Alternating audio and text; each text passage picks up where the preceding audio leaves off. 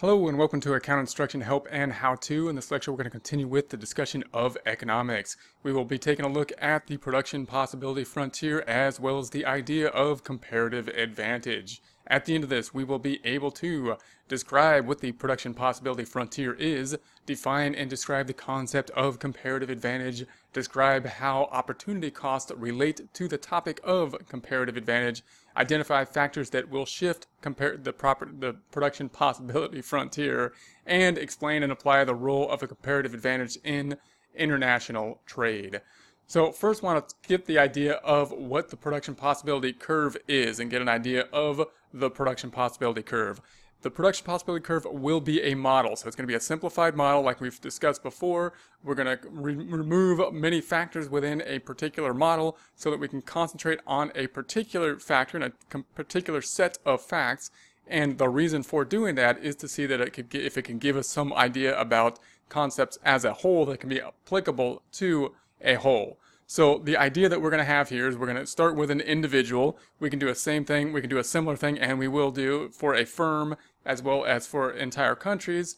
But we're going to start with an individual, and we're going to say that this individual has two things that they can then produce, and think about their options in terms of what they can produce in terms of these two particular things. Oftentimes, when we think about something like this, we often think about someone, for example, stranded on a desert island, or let's say a tropical island. In this case, we could think of like Tom Hanks stranded on the island in Castaway, and no one's there except for Tom, so he doesn't have anyone else to trade with except for Wilson, who's a ball, so Wilson can't really do all that much, and Tom's going to have to spend most of his days doing, let's say, one of two things. We could say he can fish, or we can say he can gather firewood. So he can either fish or gather firewood or do some type of combination between those two things for his time during that day to get by for those days.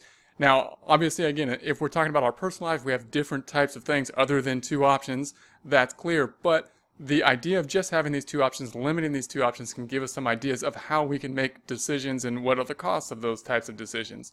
So if we were to graph this and we were to just think about the fish on the y-axis or vertical axis, we're going to think about the firewood gathering in terms of units on the x-axis, on the horizontal axis, and we're just going to think about how much he can get in terms of one or the other. We're going to assume that he's gotten good at fishing. This is like halfway through the movie where he's getting good at fishing, and he can get like 30 fish if he spent all day doing fishing. If, on the other hand, we spend all day doing firewood gathering, he's gathered all the firewood around the general area, so he only gets 10 units of firewood on the x-axis. And if he spends all day getting firewood, we're going to say units of firewood, like good units of firewood. So if we imagine those 2 points, if we imagine the point in terms of the y-axis at 30 fish and 0 firewoods, it's on the y-axis, 30 fish, 0 firewoods, and we look at the x-axis and we say, okay, you can get 10 units of firewood and 0 fish, so it's on the x-axis. We have 2 points there, and if we draw a straight line between those 2 points, then we're going to say that any combination that is on that straight line is possible for Tom Hanks to produce in a day on the island. For example, it could make 24 units of fish and 2 units of firewood, or 9 units of fish and 7 units of firewood. Anything on that line possible for Tom to produce in that day. Now, anything within that curve, anything that's under or in that triangle, if we're imagining this triangle on our production possibility curve, and I know that it's not a curve right now, it's kind of a straight line right now, and we will have a curve later on. We'll discuss why it curves at some point and why some don't curve. But any point within there, he can also produce. So say he wanted to produce like 20 units of fish and 2 units of firewood. Well, that's inside the production possibility frontier, therefore that's doable. It's not efficient. If we're anywhere within the production possibility frontier, we're not being efficient in terms of those 2 units that we could have produced. He's probably introduced some other thing that we're not in our production possibility, such as just hanging out with Wilson or something like that, which that of course has the opportunity cost of losing these other 2 things. But just in terms of these 2 things, we're not efficient in terms of just fishing and in terms of firewood. Now, what if Tom wants to have more than 30 fish, and he wants to have, more than 10 units of firewood? We want 35 fish and 15 units of firewood in a day. Well, that's outside of the production possibility frontier, and at this point in time, that is not possible. We can't produce outside of the production possibility frontier. Now, you're probably thinking that there's factors, there's things that could happen, that could shift the production. We'll talk about that later. But at any given time, whatever that production possibility frontier is what it is at that given point in time. And the concept is, of course, we are efficient if we're producing on the production possibility frontier. We don't know which two we should produce. We don't know if we should produce 30 fish or 10 firewood or somewhere in between, probably somewhere in between. But we can, if we're efficient, if we're anywhere on that curve, or that line in this case. And if we're anywhere inside that line, we are inefficient, meaning we've wasted time in terms of those two particular things in which we're measuring. And we cannot produce outside that area. So that's going to be the general rule. We can also see from this graph that if we wanted to produce more fish, there's a cost to it. There's no dollars out there. You might be saying, well, it doesn't cost anything in dollars, but dollars is just a unit to help us to trade. If we did not have dollars, we would not then lose costs of things. So if we, in this case, if we just think of two different things, of course, if we produce, for example, one more unit of firewood, what are we giving up? 3 fish in order to do that. We could have produced 3 fish in the time that it took 1 unit of firewood. If we produce one more unit of fish at any given time on the straight line analysis, then we lose like 0.33 in terms of firewood. So there's still a cost. What do we call that cost? Opportunity cost. It's the cost of the other thing that we could have done. Now again, of course, that applies in our world as well. You can see how this application applies when there's more than 2 things. The idea being that everything has some type of opportunity cost. That being very clear, if we simplify our model, that's what models are for. In a simplified model of just 2 things, it's very clear that if we do one thing, we have an opportunity cost of what we gave up in terms of what we could have done with the other thing if those were the only 2 things in the world of things that we want to do. So this is the idea, of course, of scarcity, meaning there's only so many things that we can produce. There's only so many things that we can produce, and therefore so many things that we can consume. And we're assuming that we would like to consume more all the time. We want more than what we can produce most of the time, and therefore we have to make a decision in terms of what we are going to make. Now we're going to move to the idea of comparative advantage. So comparative advantage means that we're going to have more than one individual. We're going to move from one individual to at least 2 or more. Our model is going to be 2 people. We're going to introduce another person. And if there's trade, then the idea of the comparative advantage would be that everybody would be best if each individual focused on that activity which they have the lowest opportunity cost to focus on. So what does that mean? Well, most people would interpret that to mean that everybody should do what they're best at, and that's going to be the normal way when we introduce this, what people mainly say. They say, well, some people are good at some things, and other people are good at other things, and therefore one person that's good at this should do this, and the other person that's good at that should do that. That is true for the most part, but there's a difference between the opportunity cost that we're talking about and an absolute advantage as compared to a comparative advantage. It's very possible for one individual to be good at both things that we're talking about better than the other individual. And the great thing is that we still benefit from trade, meaning the person that's not as good as either thing can still benefit by focusing on the thing which they have the lowest opportunity cost for. And the person that's good at both things, meaning they have an absolute advantage at both things, still benefits from focusing on what they have the lowest opportunity cost in doing. For example, if we imagine basically a father and son going camping, and we have our same thing of gathering firewood and fishing, those are the 2 things they're going to spend all day doing in terms of chores or whatever time they put to the chores, it's very likely that the father is better at both the fishing and the gathering of the firewood. But it doesn't make sense that the son would just sit there and do nothing during the time that they're doing these tasks. It would make sense that that the son could do the task that they're best at doing, has the lowest opportunity cost for it, same as the father, and that's how they would basically gather the most in terms of total. The other thing that's going to be interesting about this is that if some person gets better at something, if one of the 2 parties gets better, they specialize in some way and they've somehow found an innovation, and say they get better at fishing, meaning they make a net rather than a spear or something like that, well, that's going to improve not just their well-being, but also the other person's well-being, because what does that do to the price of the other thing that's not getting improved on?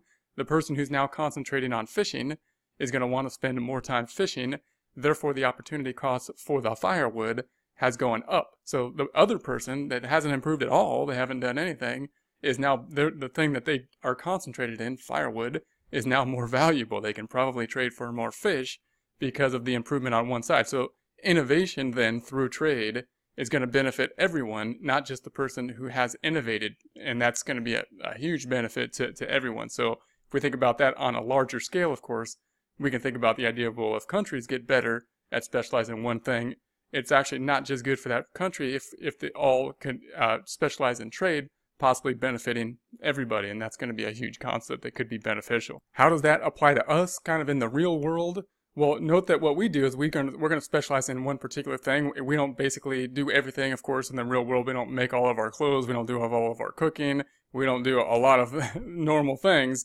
And most things we don't even know how they work. We just do, But we specialize in one particular thing, and we purchase the rest. That's basically how we do. So we specialize in something. Everything else that we have, everything else that we purchase, everything else that we use, we basically buy. Buying being a form of trade.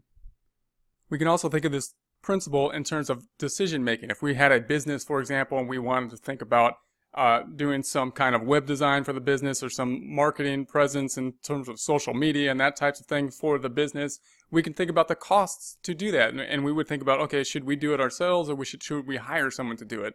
When we think about should we do it ourselves, we might have the cost of like the domain and certain kind of services that we'd have to buy in order to set the thing up. And those types of things, say it costs like $200. And if we paid someone, say it costs like $500, that would be the costs. But we need to, of course, put in those opportunity costs as well. Those opportunity costs being the time that we're going to put involved in there, where we could be doing something else. If we're putting, a few hours into doing this, that we could be making money somewhere else, then we have the opportunity costs of that time that we put into there. So those are some factors that need to be considered within those types of calculations. Keep in mind the differences between these terms, absolute advantages as compared to comparative advantage. A person has an absolute advantage at a particular task if they can perform the task in fewer hours than the other person, meaning they're just basically better at doing a particular task. A comparative advantage, a person has a comparative advantage at a particular task if his or her opportunity cost of performing the task is lower than the other person's opportunity cost. There's a big difference between those two things because, again, one person can have an absolute advantage at both tasks and still not have a comparative advantage. So we want to keep that in mind. Let's take a look at some examples. We will continue with the example of Tom Hanks. He's cast away, lost on the island, and he can do either, if he spent all day fishing, 30 fish is what he can gather in terms of fishing. If he spent all day gathering firewood, 10 units of firewood is what Tom could gather in a day. We're going to add someone else to the equation now. That someone else is now Wilson. So Wilson has somehow gained some power. So we're kind of comparing like Castaway to Lost or something. Wilson has abilities at this point, and Wilson has somehow achieved the ability to, if they focus just on fishing, Wilson can get 10 fish. And if Wilson focuses just on firewood, Wilson can actually gather 10 units of firewood. If we assume that these two individuals do not get along and they're just going to produce their own stuff and consume their own stuff in terms of the fish and the firewood, meaning they're not going to trade, they're not going to share the fire, they're not getting along, Tom Hanks got some blood on Wilson's face and they're mad about it, so they're going to separate, then they would have to produce along their own production possibility frontiers. For example, we might just take half of their time and split that time in half. If that was the case, then Wilson could produce 5 fish and 5 units of firewood. If Tom was just to split their production, their time in half, his time in half, then he would have 15 fish and 5 units of firewood. If we were just to look at this in total, what does that mean? Well, we would have 20 fish in total between the two of them, even though they're not trading and they're not getting along with it. And we'd have the total in terms of firewood, 10 units of firewood. Now, if we think about specialization in terms of the people doing, the two individuals doing what they're best at and somehow trading in some way, we can see that, well, Tom has a comparative advantage in terms of fish, meaning that every unit of firewood that Tom produces, we said that costs him 3 fish, and every unit of fish costs him 0.33 firewood. So we would think that Tom would then want to produce the fish. So if Tom did that, we produce fish, 30 units of fish for Tom if he spent all of his time doing that. If we had Wilson then spend all the time that he has a comparative advantage in, and that comparative advantage being in the production of firewood, then Wilson would produce 10 units of firewood. And so if we just did this, if we just split up the tasks in this way, we would end up with 10 more fish. If we split it evenly, we had 20 fish. If we had this split up in terms of specialization, we have 30 fish and the same units of firewood. So just by that specialization, even though neither of them got any better at what they're doing, we would have more stuff. Now, of course, if we were able to trade that stuff, we would be better off. If we're not able to trade, we have a problem here because now Tom's got 30 units of fish, but he's got no fire to cook it with, although he's got pretty good at eating it raw at this time, but it does get cold there too. It's kind of like the fire. And then, of course, Wilson would have 10 units of firewood and no fish. And you might think that Wilson doesn't need fish, but we're assuming Wilson needs fish at this case. So you would think that they would want to trade in this part. And of course, if they were reasonable, they would trade. They would want to do this, and they would want to trade. For example, you would think that Tom would want firewood, and in order to get that firewood, if he was to do it himself, he would have to give up 3 units of fish. Therefore, if he could trade with Wilson for anything less than 3 units, say 2 units, 2 fish, then he would get the firewood at a cheaper price. And then Wilson, being the smart volleyball that he is willing to trade the firewood. He can get more than his opportunity cost, which is 1 fish. So Wilson's opportunity cost for the firewood would be 1 unit of fish. If he can get more than 1 unit of fish, say 2 units, then, or 2 fish in this case, 2 units of fish, then he would be willing to do that. So we can see how the trade would naturally try to facilitate itself because people would be looking to do what's most cost effective in that situation.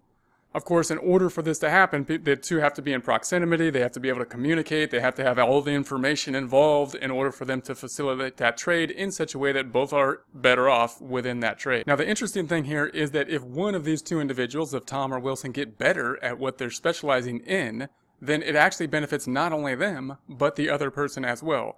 And that's the kind of the shocking thing that's pretty interesting, meaning, like, let's say Tom gets better at fishing. He went from a spear to like a net or something like that. Instead of getting 30 fish, he can get 40 fish now. Well, if that's the case, then the cost for firewood has now gone up because it used to cost, if he's getting better at fishing, if he specializes in fishing, now for Tom to spend his time gathering firewood, it costs him more fish because he's so good at fishing. It used to cost him 3 fish.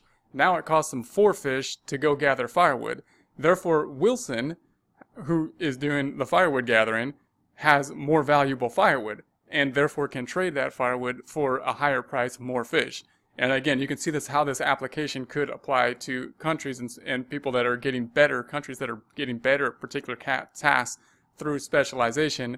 We usually kind of often just fear that kind of thing, but it's also the case that that kind of thing could be beneficial not just to that country, but to other countries, because the more they spend their time doing that, the more valuable the other resources that aren't having that time spent on it could potentially be. Note that what we're discussing here means that we're looking for places that we have a comparative advantage, not necessarily an absolute advantage. And that idea is huge because that means that we know in our markets, we know that we're not the best at anything that we particularly do. There's probably most things that we do for most people. There's going to be people out there that are better at some particular things than we are, or that have an absolute advantage out there.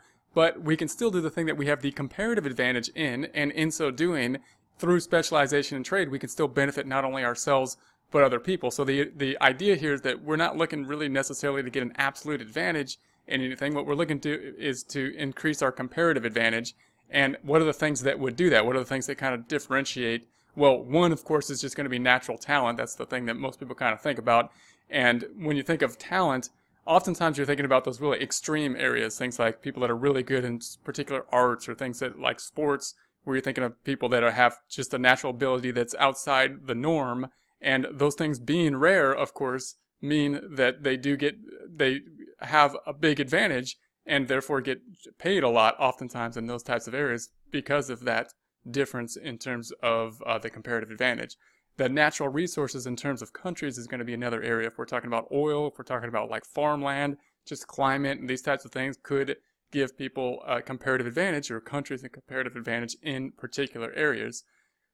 We could have comparative advantage in just kind of like norms and things like that. So if we have people that, for example, if we're thinking about outsourcing and things like that, we want to relate to a target market. If we're relating to a particular target market, we could have language and things like that, different types of, if we know different languages, or if we're better at a different language or a particular culture, that could give us comparative advantage if we're targeting different cultures in terms of customer service and these types of things. Now, I want to bring us back to the production possibility frontier, because that's where we started out at. We talked about comparative advantage. Now let's just think about comparative advantage in terms of the production possibility frontier. Note that we started off with Tom Hanks saying that he can produce 30 fish on the y-axis, or he can have 5 units of firewood on the x-axis. And if we plotted those 2 points, we had 30 fish on the y-axis and 0 firewood, or 5 fish on the x-axis and 5 firewood on the x-axis and 0 fish. And if we drew the line there, we'd have Tom Hanks' production possibility frontier. We said he can produce anything within that production possibility frontier. Anything on the production possibility frontier would be efficient. Anything outside the production possibility frontier was not possible given the resources at Tom Hanks' hands at a particular point in time. If we now put Wilson on there, we know that Wilson, if we draw Wilson's own production possibility frontier on the same graph, then we're going to say Wilson can produce 5 units of fish and 5 units of firewood. We draw his production possibility frontier. We can see that triangle. Everything within the triangle then is something that Wilson can do. Everything on the production possibility curve then is something that would be efficient for Wilson. Anything outside it is something that Wilson could not do. Now, note what we just talked about in terms of specialization and trade. What does that mean in terms of these 2 production possibility frontiers? It means that we can plot a point that is outside of both of Tom's and Wilson's production possibility frontier, meaning they can consume more than they could have if they were producing on their own. And that's the benefit, of course. So that's how this will usually be displayed. When we're talking about the production possibility frontier, we want to think about it in terms of one individual, one firm, one company. Then we usually think about the idea of introducing another firm or company and plotting 2 production possibility frontiers to show the fact that we can produce outside of both of their production possibility frontiers, meaning both countries, through specialization and trade, can consume more than either of them could consume prior, even if one of those 2 individuals or countries had an absolute advantage in both areas. This idea, again, being applicable to the concept, being applicable to things, even if we had more goods that we're talking about. This idea of opportunity cost, this idea of trade being applicable to more than just 2 goods. The same concept that we've been talking about with Tom Hanks and Wilson on an island can, of course, be applicable to large countries as well. So if we think about large countries, we can think about the same concept. And again, we know that we have more than 2 units of production, 2 goods, but the concept can be applicable thinking about these 2 units. So let's think about these same 2 units for an entire country now. And again, we've just got the same type of axis. We've got the fish on the y-axis, and we've got firewood, or maybe we'll call it something like coal now on the x-axis. So we can have fish or we can have coal. Those are the 2 units of good for the entire country. Now, when we think about something that's going to be for the entire country, we oftentimes will not just plot a straight line through those 2 points. We're usually going to have a bowed out line. So if you imagine what the bowed out line will look like, notice we have 1/4 of the graph here. If you took a circle and you put it on there, we got 1/4 of a circle. We got a bowed out line on our graph. Well, first of all, what does that mean? If we think about the bowed out line, what does that mean?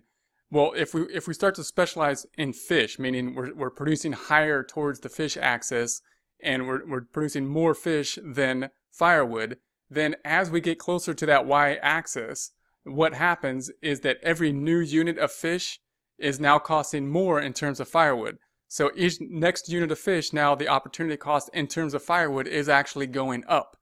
And if, on the other hand, we started focusing and we did mostly firewood, we're specializing in firewood, we're producing more firewood than fish, we're doing or in this case coal, we're doing mostly coal rather than fish, then as we get closer to the x-axis, in that case, then every new unit of firewood is costing us more in opportunity cost in terms of fish as we get closer.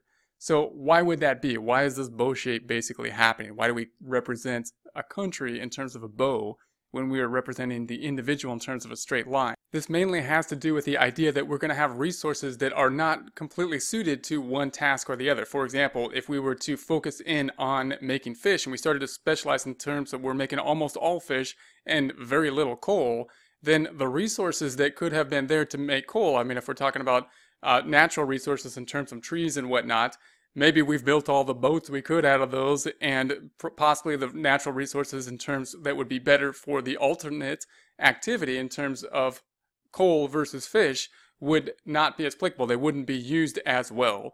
Or, for example, if we're talking about people skills in terms of talent, it could be that some people just aren't as good at fishing. We might have people that are scared of the ocean or don't like making nets, or pointy spears and hooks are not their thing. Well, if we're applying their skills towards fishing when they would be better at the other activity, coal or whatnot, then we're not putting their skills to the highest use. So the idea is that even though we may have an advantage, a comparative advantage in the production of fish, as we get closer to specializing in that area, those things that aren't best suited for that particular task are not put to the best use. And of course, the same applies to coal. So if we started producing all coal, the things that are applied best to fish would not be well used, and that's what's creating this bow-shaped production possibility curve. What that means from a practical standpoint is that if we start to expand in what we're producing, if we decide that we're going to put some of these resources to different uses, then we want to start applying resources that have the lowest opportunity cost. So if we're producing fish and we start to expand on what we're doing,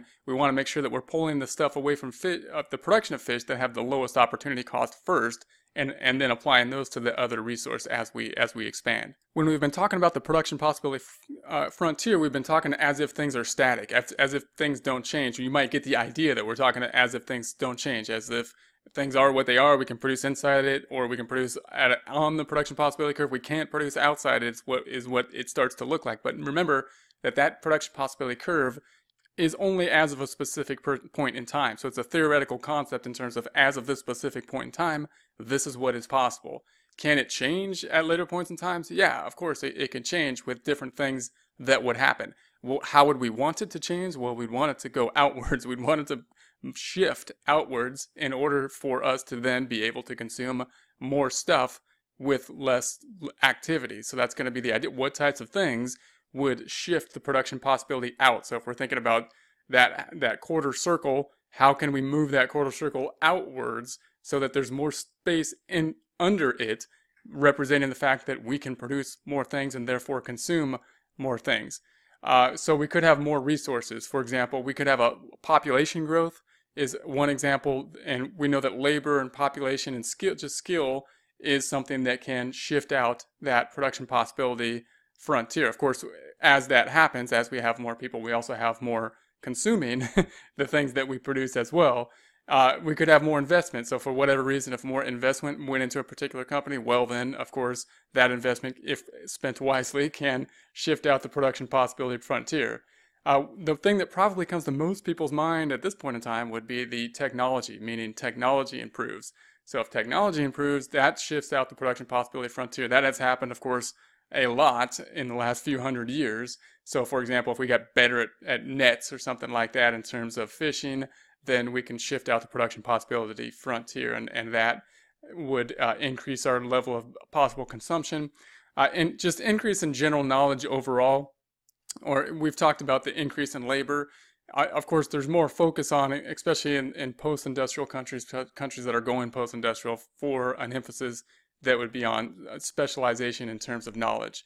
Now, when we think about this shifting out, you can think about it as something that would shift out the entire curve. So if we had just a population growth in general and it was evenly distributed, then you can think about the that half circle line bowing out evenly, and it shifts out evenly. So now we could produce an even proportion more of both fish and coal. But you can also think of it as shifting out unevenly. So for example, if we got better at fishing, if we got better nets at fishing, or if we were able to increase the fish population or something, then you can think about the fish, of course, would bow upwards. We could produce more fish, but we would know that the coal would basically stay the same. There hasn't been an advance there. What would that do? Well, we know that that would mean that fish to us is more special. We would want to produce more fish because now we have a comparative advantage. We would have increased our comparative advantage in terms of fish, for us to produce coal in that case would cost us more in terms of fish. So that would be the result of technology change in that type of case. And of course, the same could be true if we had a technology change in terms of coal and no technology change in fish. We would have a shift out in terms of the x-axis in terms of coal. Now, we've talked a lot about specialization being really good for the most part. And so you might be asking, why don't more countries just specialize? Why is specializing slow in different areas? And this has been thought about in a lot of different places. There's some things that are going to be beneficial to specialization, meaning specialization happens more often when certain things are taking place. One is that when we have more dense populations, people tend to specialize more. And there might be multiple reasons for this. If we have more dense populations, people obviously communicate more. We have less barriers in terms of transportation. People probably get better at different language barriers and that type of things when people are in basically close proximity, so that can increase the specialization. Improvements in transportation are also a factor in terms of specialization. So when roads get better, when we're able to also communicate, transportation also increases communication oftentimes in terms of the language barriers and things like that. Obviously, huge improvements in terms of communication as well as transportation have connected more people, and that's going to increase the ability for specialization in many different areas. There's also things like legal frameworks. So if we're talking about the specialization between countries, then we need to know that the laws are going to be basically the same. If there's anything like tariffs or barriers between countries, that of course is going to be something that would be difficult to specialization, because of course if one person's specializing and they cannot trade with the other country or person, then it's going to be difficult to have that specialization. Are there problems to specialization? Yeah, of course, it's going to be problems, and this was recognized all the way back. You know, Adam Smith was recognizing problems within specialization. He had like a pen factory was the idea of the specialization, and he recognized the fact that when people specialize, they tend to be working on a particular task. You can think of people when we were industrializing. We had workers that were doing particular thing. He had a pen manufacturer. You can imagine doing one particular thing and one particular piece of a pen, and that being a very repetitive task. And there are, of course, huge downsides to just doing one repetitive task. One of them being that we're not basically being as mentally stimulated as if we were doing other types of things. People tend to like to do different things than just one particular thing. And so that's one of the costs that are within the specialization's been recognized. And of course, we need to measure these costs and benefits. We're going to have an increase in terms of the production, and we have a cost in terms of some of these types of things. Now, even within manufacturing, there has been changes as the industrialization has gone forward, in terms of a lot of factories are now having different tasks for individuals, meaning they have a group of tasks for different reasons. But this is one of the problems that we have with specialization. We can see that with entire countries as well, that specialize in a particular thing and may not have opportunities for people that aren't as inclined to the thing that the country is being specialized in. So we have those types of problems. The principle of specialization and trade can be applied to countries as well, trade between countries. And the idea would be the same, that if countries were able to specialize and produce what they're best at in terms of what they have the lowest opportunity cost to produce, and then trade, we would be able to produce more and therefore consume more for each individual country. But obviously trade policies are a big deal, and there's a lot of arguments on both sides of the trade policy. The basic idea is that overall, usually the trade is going to be better off for everybody overall, but there's going to be, of course, problems in particular industries, and particular industries could suffer, and particular jobs could suffer. So because of that, there is going to be a lot of controversy in terms of the international trade policies. For example, a lot of service work is going overseas in terms of technical service, technical support, or just normal kind of support. Phone service support is being outsourced. We also have outsourcing of manufacturing jobs. The U.S. is generally thought to be a post-industrial country, so a lot of the manufacturing areas are now moving entirely to different areas. This change, of course, is very concerning to people in those areas and can cause a lot of disruption in a lot of different areas. Now, there's, of course, limits to the outsourcing. Even if we have the free trade, the limits to outsourcing being just the quality of service. Companies need to consider the quality of service when they're outsourcing. If we're thinking of things like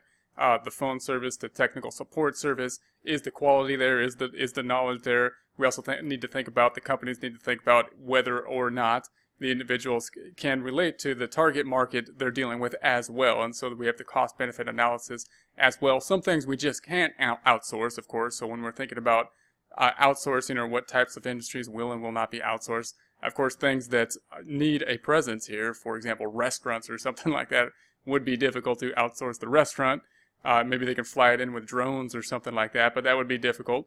If there's some kind of specialized skill or specialized communication, so things like law and things where the specialized skill is within a certain area, if we're talking about law within especially state law or local law or even just U.S. law, these are going to be more specialized areas, which would be more difficult to outsource that kind of specialized knowledge. When we're thinking about careers, then the advice is generally to be flexible, to be able to change, and that's easier said than done oftentimes. But in the U.S., we're becoming post-industrial, so some of these are some of the factors that we could consider in terms of deciding the career path as we go forward. As a recap, we have first discussed the production possibility curve for an individual. We then discuss production possibility curves for two individuals and two countries, and that would give us the idea of the comparative advantage, meaning that people are better off through specialization and trade. That specialization and trade is basically the economy. That's the formation of the economy. That's the market working. As individuals and countries specialize and trade within the market, we tend to get better at certain areas, and as we specialize and get better and specialize in these areas, the opportunity cost for us to do other things then goes up. And therefore, that's basically why, of course, we focus on a smaller amount of things. When we think about our lives, we basically focus on the things that we do, and everything else we basically trade for in the form of buying, purchasing with money. So we focus in on what we do, we specialize in a particular area, and we buy everything else. That's comparative advantage.